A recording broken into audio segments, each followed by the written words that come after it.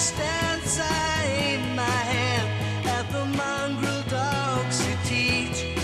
Hi, Mark Middleton with Bill Schaefer. This is Growing Bolder, and our next guest is somebody we should have had on this program and our TV show a long time ago. Because, folks, I cannot begin to tell you how many people have asked us, do you know Dr. Shugart? You should get him on because this is one very remarkable man, a modern-day Renaissance man. Yeah, one of the reasons people say that is because he's done an unbelievable job blending two entirely different careers. One as a poet, singer-songwriter, and another as a college president. And now he's the author of a new book on leadership called In the Crucible of Work, Discovering the Interior Life of an Authentic Leader. And don't we need more information on that today? So let's welcome, finally, Dr. Sandy Shugart. How are you doing, Doc? Doing great, thanks. Thanks for making time for us today. There's so many books that are out there today on leadership. What led you to write another one, and how is it different from what's out there? Well, there are a lot of great books on leadership, and I've read lots of them just as you have. Most of them are about technique. That is, what leaders do every day to be effective.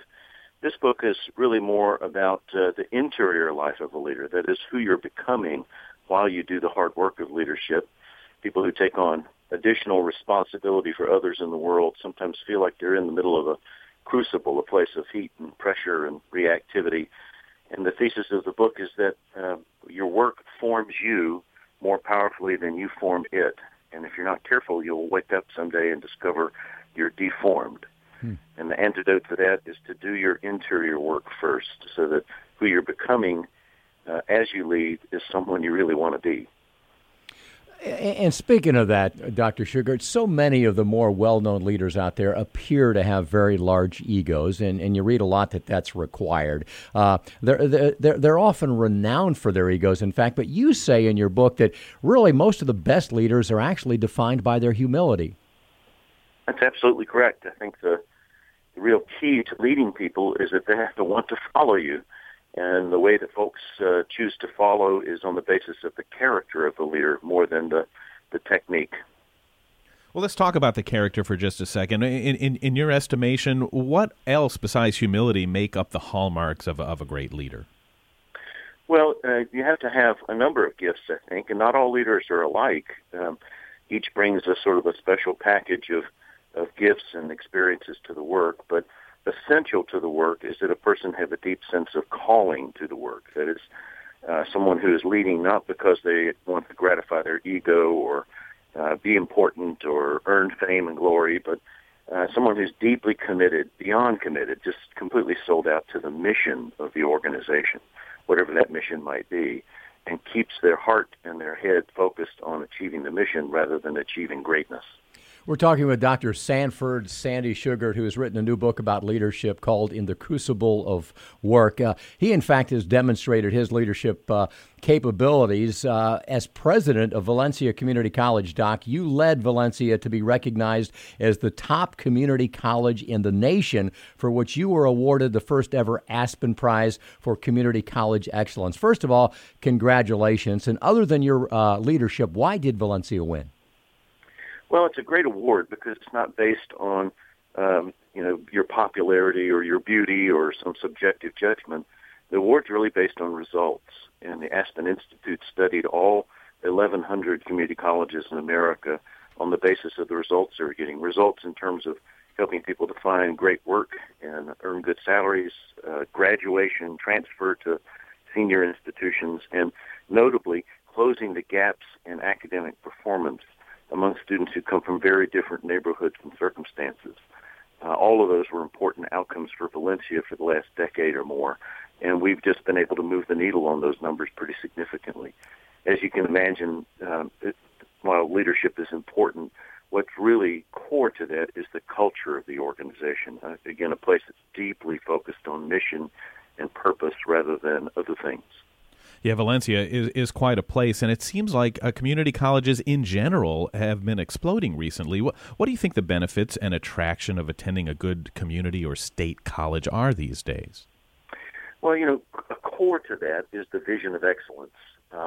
Higher education for a long time has believed itself important because excellence was equated somehow to exclusivity. That is, the harder it is to get into the college, the better the college must be.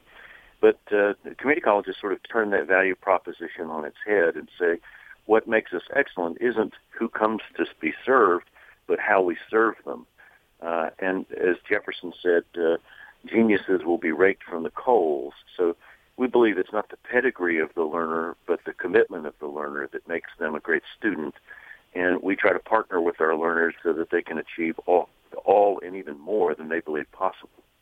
Folks, we are talking to an esteemed academic leader who's written a new book, but I encourage you to go to YouTube. In fact, we'll link to it from Growing Bolder and do a search for Dr. Sandy Shugart and listen to this guy perform, because as we mentioned in the intro, he is a poet and a singer-songwriter. And of course, you also are a much in-demand speaker. And Dr. Shugart, we understand at times you actually incorporate your performance, your singing and songwriting into speeches. That's true. I learned a long time ago that great speeches don't change very much. The logic and the information you share can be appreciated in the moment of the speech, but what you're really after in a speaking engagement is to change people's lives and their whole belief systems. And those things don't change without the presence of some kind of emotion. And so for me, the use of poetry and music is really to invoke people's deeper emotions as they contemplate the content of the speech. So where does your passion lie, Dr. Shugart? What makes you excited these days to wake up in the morning? Well, my passion for 40 years has come from my relationship with Jesus Christ. So I'm a person of faith, and my commitments all flow from that central commitment. That means commitment to family, commitment to doing good work in the world, and commitment to serving other people. What is your overall message? Because you're a guy who obviously has a voice, and you like to use it in many different ways. And I know you tailor your speeches to the audience, you tailor your books to your readers. But is there an overall message to your work that we can learn from? Well, I hope so. The message for me all through my life has been to be whole, to be myself and all of myself wherever I am. Most people, I think, find themselves living their lives as a series of roles. So you have a person that you are at work, and a person that you are at home, and a person with your friends, and often those different persons aren't particularly well integrated. And I was moved by a poem, actually, late in my teens, whose message was to be fully yourself all the time. And that's why music, poetry, work, family, all those things run together in one life for me. So I guess what I'd encourage people to do is to go to their interior workshop every day and be attentive to the whole person that they are and that they're becoming, and that's shaped by all those other things they do. So what you do in the world every day becomes material for your workshop, and what you do in your workshop every day allows you to connect your inner work to your outer work. Well, one of the things that we've learned, Dr. Shugart, over the years is that great leaders lead by example. And if anybody does that, it's you. And we want to thank you for the example that you've given not just us, but these young men and women who come to Valencia College and want to work their way into the real world and make a difference. And touching lives is the greatest thing any of us can do. And that's what happens, folks, when you reach out beyond yourself and dare to want to make a difference. The book is called In the Crucible of Work. It's available from Florida Hospital Publishing. Our thanks to our guest, Dr. Sandy Shugart.